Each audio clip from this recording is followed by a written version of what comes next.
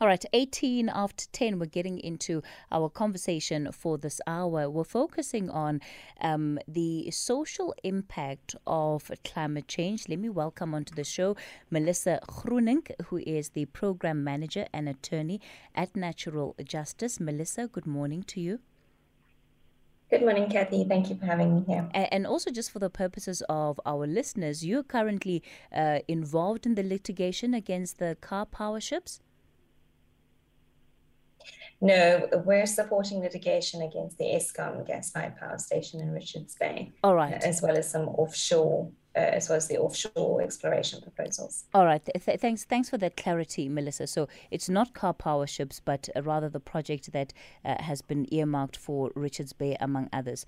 Rendani Nenguda is research associate at the Oppenheimer Generations Research and Conservation. Rendani, good morning to you. Good morning, Kathy. Thanks for having me. And Francesca de Gasparis is Executive Director for SAFCEI. Francesca, good morning to you. Good morning. Good morning, everyone. You know, I was telling the listeners that it was coincidental that we had planned this conversation for today. And on our breakfast show, SFM Sunrise this morning, there was a big debate about climate change. And lots of listeners also calling in, talking about the fact that they don't actually believe in the fact that, there is climate change, or the idea of, the globe getting warmer is just part of evolution of weather patterns, not necessarily that we can call it climate change. Either way, the conversation is really about the kind of impact that we see the environment in which we live going through as a result of all of this human activity that is taking place. Melissa, how would you sort of round up the issues that are stemming from climate change, especially in an environment where not everybody actually believes in the fact that climate change is something that's real?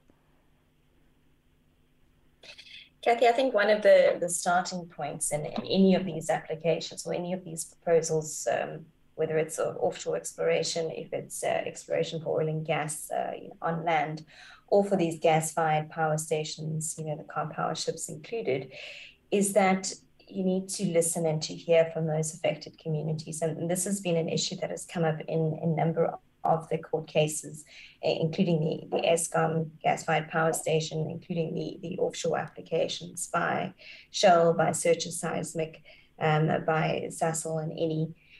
And, without even hearing from the communities that will be most impacted by the proposals, it's very difficult to understand and to evaluate those impacts against any ostensible benefits that might be proposed. So that is the starting point, is to consult, to hear, to listen to those communities. And when we consider, that it is the rural communities, it is communities that are other communities that might be disadvantaged, that are most impacted by the effects of climate change, it's even more important that we make special provision to hear from those communities, to hear how they will be impacted, and to bring those impacts into the overall assessment. So that is the starting point, really. Mm-hmm. Of course, we are already seeing climate change impacts, and I'm sure the panelists today are not going to debate whether climate change exists or whether it is human induced, because I think we are all on the same page that it is. And so we really need to think about those impacts, hear from those communities, and understand that as we are seeing the effects today, it is only going to increase and get worse, and it is those communities, particularly where their livelihoods are reliant on the land, or reliant on resources, who will be most impacted. In a moment, I want us to break down just what we mean when we talk about effects of climate change, especially in communities, how those often play themselves out. But Rendani, let me give you a chance to come in here. Mm-hmm. So for me, when it comes to how we relay the conversation around climate change, I think it's also about not talking amongst ourselves, because I think as scientists we're very good at talking amongst ourselves, and in talking amongst ourselves, when you do go out into the community, we're not very good at articulating ourselves in a way where there is an understanding from local communities. And also understanding that you're also there to learn from the communities. It's not just you going with all your knowledge and saying, this is what's happening, so this is it, and you guys are going to take everything I have to say about it. There's so much that people can learn from Indigenous knowledge systems. It's not just about our knowledge, it's also about the knowledge that other people have on the ground, because they're more in touch with their natural ecosystem. They interact with it on a daily basis, and therefore they would be able to recognize the changes sooner than we would, even with our fancy models. So I think it's about having that conversation, and I think it's also about explaining it in a way where it's not, because we almost always explain it, and I know it's an urgent issue, but don't use fear to drive change. I think use understanding to drive change, but not necessarily fear, because people are right in saying that climate has always been changing. Yes, it has always been changing, but because of certain human activities, it is changing at a rate where the earth can't keep up. I almost liken it to a human body. It's, you know, your heart's always beating, and you know your heartbeat changes as you run or you take part in different activities. But if you keep on pumping adrenaline into the system, at some point your heart won't be able to keep up, and it will just send your whole body into distress. So that is the case of climate change. It's the earth going into distress because we keep on pumping adrenaline, which in our case would be carbon dioxide and also land cover change into the system that's driving this change. Yeah. I love that example that you've given, Rendani, because it really paints such a clear picture of what it is that we really are talking about when it comes to particularly the impact of climate change, right? That you can see the result of it, even though you might not agree that the phenomena behind it is in fact climate change. Francesca? Thank you.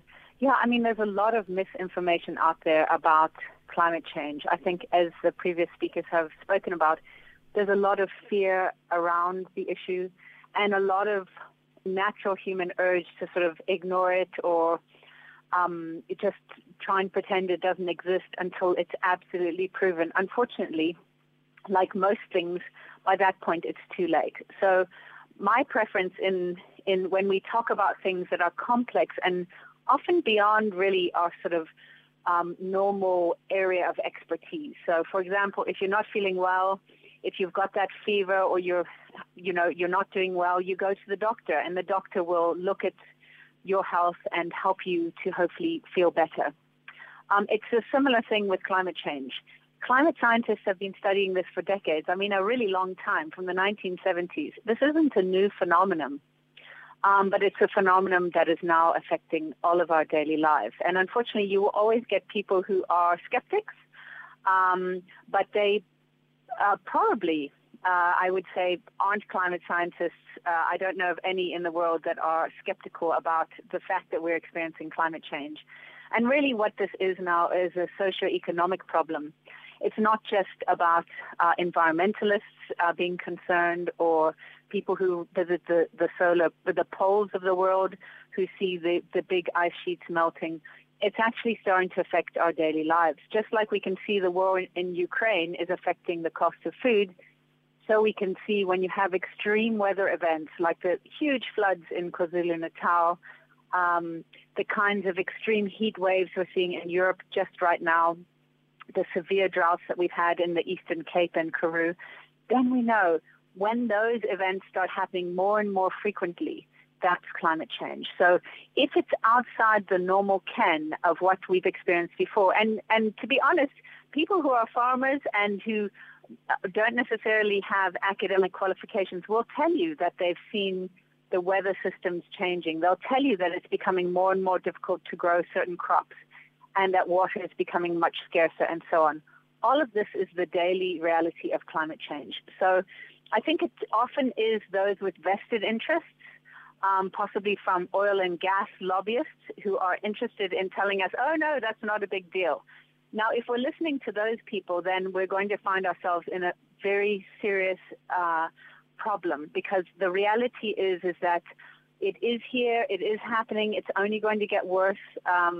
The UK recorded its highest temperature ever this summer, and they're already in their second heat wave of the summer, and that's a very cold, rainy island. So we have got a serious problem on our hands, but on the very positive side, a lot of people, and as I said, you don't have to be a climate scientist to get on board and start taking action to address climate change. All right. Thanks for that contribution, Francesca. In a moment, of course, we'll continue this conversation with our guests and get into some of the nitty-gritties, right? When we talk about impact of climate change and perhaps the effects that this is having in communities, what are the stories of communities about how their environments are changing, about how their natural ecosystems are changing, that really should make all of us pay attention and ask, well, what do we need to be doing differently, or what can we be doing differently? And this is really so that we have different outcomes that don't result in this socio-economic impact that we're being told about today. For now, it's 10:30. Luyanda is standing by with your latest headlines. We'll continue the conversation after this. Hashtag SAFM Talking Point. We continue the conversation then focusing on the social impact and the economic impact of climate change. Melissa, you kicked us off in this conversation, I think, with something that's really important, and it's about listening to communities and what they have to say about the impact of certain activities on their natural ecosystems and how that is affecting their way of life.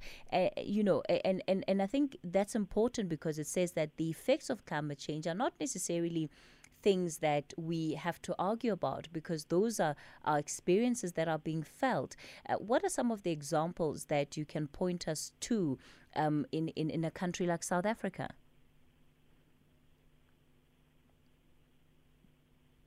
Okay, thanks. I think, one of the things I can and start off this answer by saying is that, the specific climate impacting activities don't necessarily have its effect only on, the most local community. And the movement, the climate justice movement is a global one in that, the greenhouse gas emissions aren't going to affect any one specific community, but adds to the global impacts of what we felt all over the world. So, activities that are happening in other countries will also ultimately be felt by our own communities. And Francesca's already mentioned some of the impacts that we are currently feeling in South African communities. People are feeling them already, the floods in KZN, floods moving into the Western Cape, the ongoing extreme drought in the Eastern Cape. And,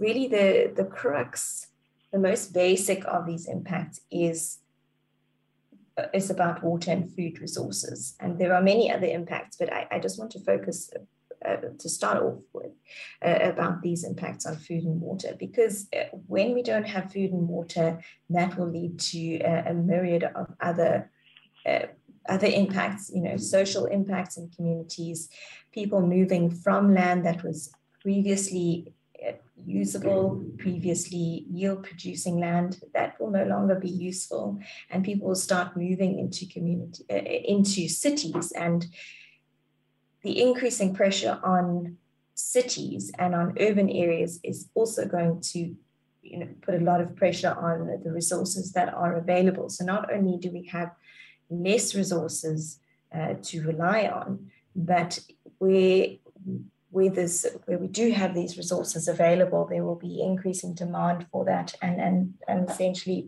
people will be losing out on these resources. So it's really important that we take very specific action to protect our food and water resources, and in doing so, try to protect our communities and our people from the other impacts that arise from there, both socially and economically.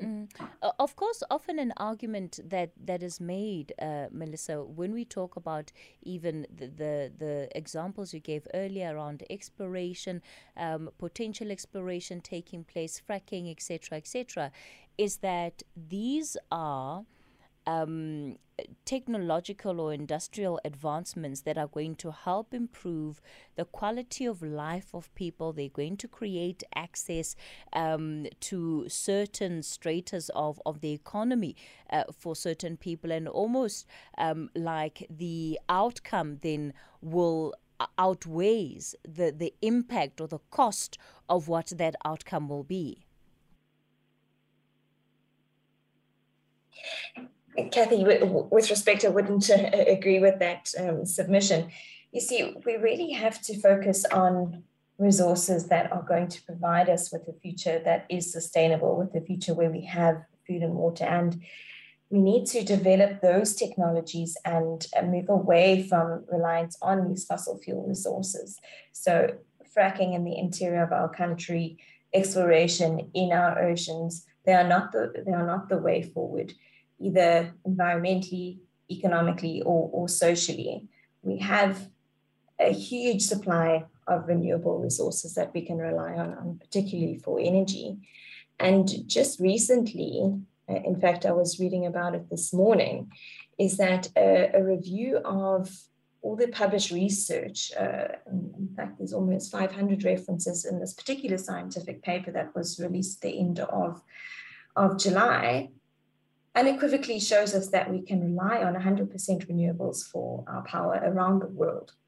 So not only can we not afford from a climate perspective to keep exploiting our fossil fuel resources, we need to keep those in the ground, but it also does not make sense from an economic perspective, particularly taking into account the social costs arising from those activities.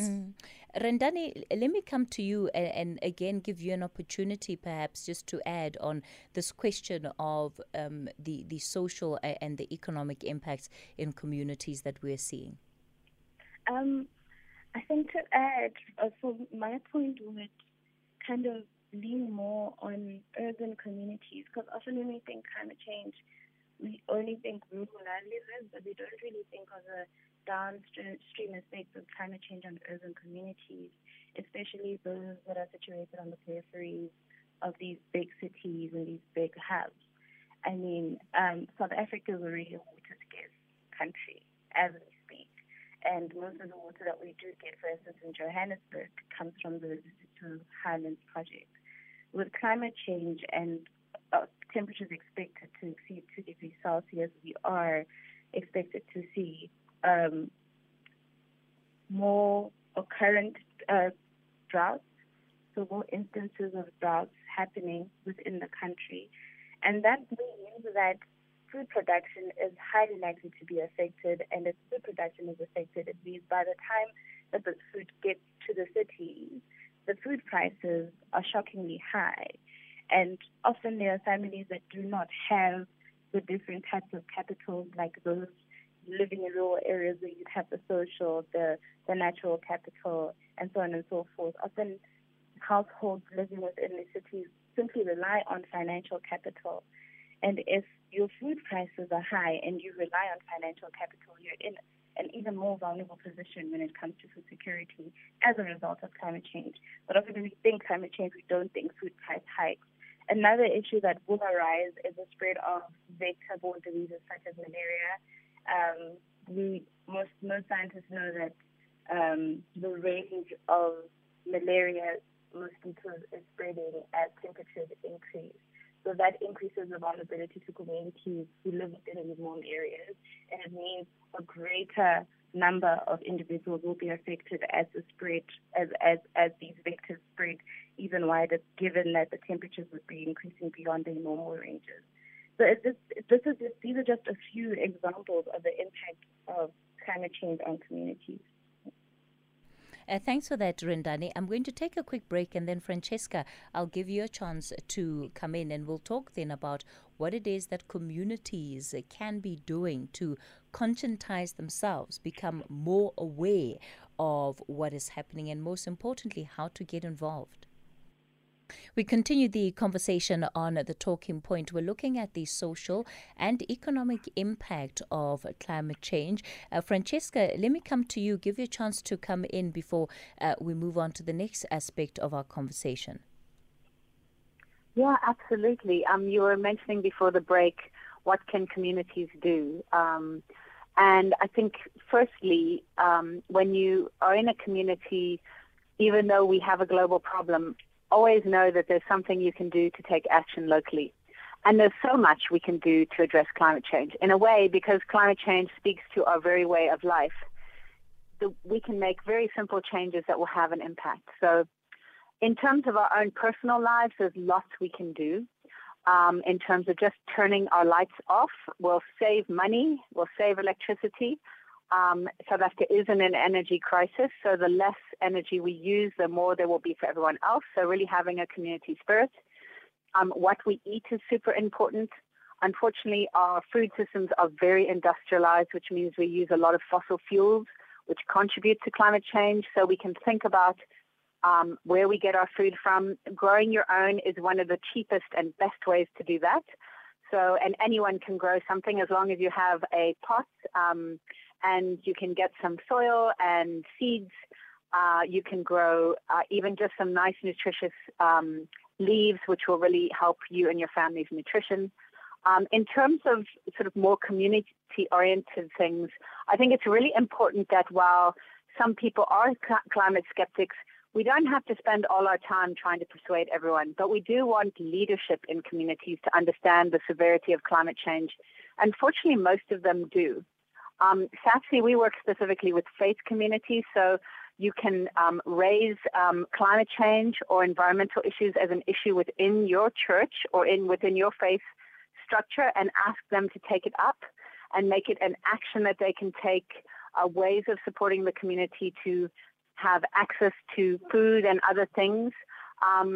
Faith grounds are fantastic places to store water. For example, if you want to do growing and water is really expensive, you can get some storage tanks in that kind of complex. And faith communities often have big pieces of land that you can do things with. It's very important to keep educating ourselves and to keep up with the news on climate change. It's not all bad news. There's lots of really exciting data around what's happening with renewable energy. And I'm hoping after the president's announcement a few weeks ago, we're going to see the price of renewable energy, including solar, coming down so it becomes affordable for households as well as faith institutions, schools, and others. There are grants you can get for these as well. So there's lots that people can do in their communities. And I think that's also really important to keep in mind, right? That the conversation around climate change is not one that has to take place from the top down, if I can put it that way, because often we're talking about, whether it's NGOs, big, organizations, the UN, we hear about the different summits that are being held, and it just sounds like it's so big and out of reach. And yet it very much is something that we as members of the community can be actively engaged in and be part of those conversations. Rendani? For me, I'd without restructuring a question, I'd redefine what community is for me. Because community is the research industry, the environmental researchers, like wearing this Oppenheimer generation's research and conservation hat on. I think Africa has this unique position where we have the opportunity to lead when it comes to what a sustainable society looks like and what climate change management looks like. Also, the running initiatives that would be adequate for the environment in which we operate. Because often most of the legislation that we're adhering to when it comes to climate change does not come from the continent. It comes from the global north. And there's often this global north perspective that Africa is just this one big forest. And So the mitigation strategies are centered around forest management and planting trees, even though a bulk of the continent is made up of grasslands and savannas.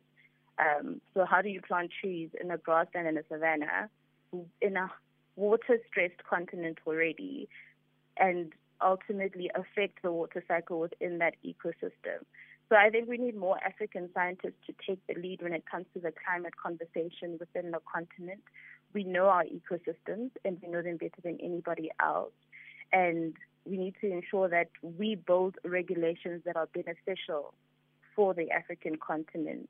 And we do not put ourselves in a position where we're waiting for solutions for our continent, but we need to be the ones that drive the solutions when it comes to mitigation and adaptation strategies with relation to climate change as the African science community. And Rendani, what do you find are often the big challenges in putting together some of that research, or in having that research being accepted as solid research? Because obviously sometimes it's not following the what would be considered the formal scientific route in as far as what the observations are. It can be reduced to just being anecdotal and really questioned, in terms of its merit and its credibility. And the interesting part is most of the aerator scientists within the climate space do come from Africa. We have a lot of people leading the space on the continent. We just need people to take African researchers more seriously. I mean, we have Dr. Mary Jane Bupape, who, with her team, are building the first South African climate model. So I think it's about, we have the capacity, but it's about building greater capacity, and it's about making sure that data is accessible on the continent, because we do have a data accessibility problem on the continent. The data is there. We're just struggling we don't know where to find it. And our scientists are credible, and our scientists do represent the level or the standard of science happening at a global platform. We just need to find a way, almost like, how do I put it? You know how people say the U.S. is very good at PR. They know how to represent themselves well. And we as the African continent need to come to a point where we're good at our PR, but good at our PR knowing that we have substantial data to back up what we're saying. And we do have that data. Yeah, it's such an important point you're raising, Rendani. Let me go to Cape Town. Ernest, good morning. Good morning. Hi, Ernest. Hi. Kathy, I just want to comment on climate change. First of all, climate change is a reality. Whether we look at it in any way, we don't need scientists to tell us that, first of all. Because scientists have been so wrong so many times. They still believe in evolution. If evolution has taken place, that means we would have been something else by now. So it shows you it's got nothing to do with scientists. In the book of Revelation, okay, it says that the sun will scorch people in the last days. Now, human has little impact. They have an impact, but we have little impact. It's not the first time climate change has taken place. If it was the first time, it would have been different. But it's not the first time. We will not get it out. We're not going to stop it. It doesn't matter what measures we take. It's not going to stop. Ernest? Every couple of million years. Ernest, every couple of million years, things will change. When else do you believe climate change has taken place? Climate change has taken place a long time ago. It didn't happen yesterday. It definitely didn't start with Eskom. It definitely didn't start with fuel, but it added it. It did it more. You remember the ozone layer?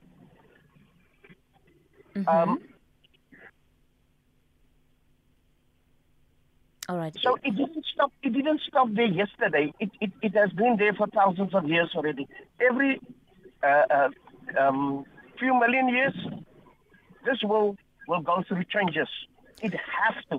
So then, what are you saying, Ernest? Are you saying that because of what you believe is driving climate change or is not driving climate change, therefore there isn't a contribution that we as humans play?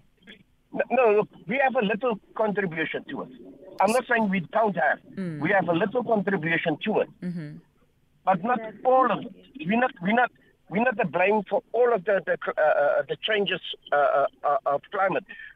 What happened, Kathy? You must remember, first of all, where's Earth saturated? Where in the solar system are we saturated? And everyone that goes, every planet will go through bombardment or will go through some changes, and we are not left out. So it's not about the scientists. It's not about this one is telling you this and this is what will happen. It's going to happen because the Bible tells you so. Okay. It tells you everything you need to go. I don't know if people read the Bible, but please go in the book of Revelation and you'll see everything, even all the pestilence, sickness, and all of those things. It's nothing new. It's been there for millions of years before us. All right. So, All right, Ernest. We're going to have to leave it there for this morning. Ernest out in Cape Town. Let me just quickly check if any of my panelists want to respond to Ernest. I would like to. Okay, go for it. I think, first of all, if you're going to use the Bible as a reference, you must understand that the Bible is about knowledge and applied wisdom.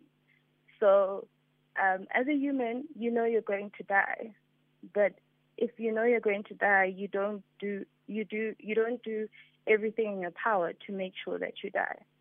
So there's a system that's already in place. We know how the system goes, but you're not going to now go and put yourself in a compromised position to increase the rate or the time or decrease the time in which you'll live on this earth. And I think it's the same when it comes to the logic of climate change. Yes, the climate has been changing, but because of human activities, it is changing at a faster rate where the system is unable to recover adequately. And that's the discussion we're having. We're not refuting the fact that climate change is always happening, but we're saying that right now, this is anthropogenic climate change, human-induced climate change that's happening at the rate that the Earth is not able to recover. And so when approaching climate change, don't think that scientists are just coming and saying that. It's understanding that the world has operated like this for a long time. As I think it was the last speaker has said, scientists have been studying how temperatures have changed over time, and they've noticed that now it's changing at a rate and in a manner that is unprecedented, and that is why it is a red flag for many scientists, and not just scientists, people on the ground who are experiencing the impact of climate change. So we can't just sit around and watch this ship sink. We need to do anything in our power to ensure that we are not adding to the issue or not pouring water in the ship to make sure that it sinks faster. All right. Thanks for that response. I want to just take a couple of WhatsApp voice notes. Melissa, I know I haven't heard from you in a bit, so I'll kick off with you after the voice notes. Hi, Maketis. Good show, always a step here. Listen here, this climate change, blah, blah, blah, blah, it's a lot of hullabaloo to me. You see, like they say that we're not supposed to explore crude oil, gas, and stuff like that. These crude oils, wherever they're coming from another country, and the people they are living in there. These gases, they are coming from other countries, and the people they are living in there, fish they are living in there. Here in Beaufort West, there is a gas. People, they demonstrated not to flick that gas. But look at the price of gas, how much is it? Look at the price of diesel, how much is it?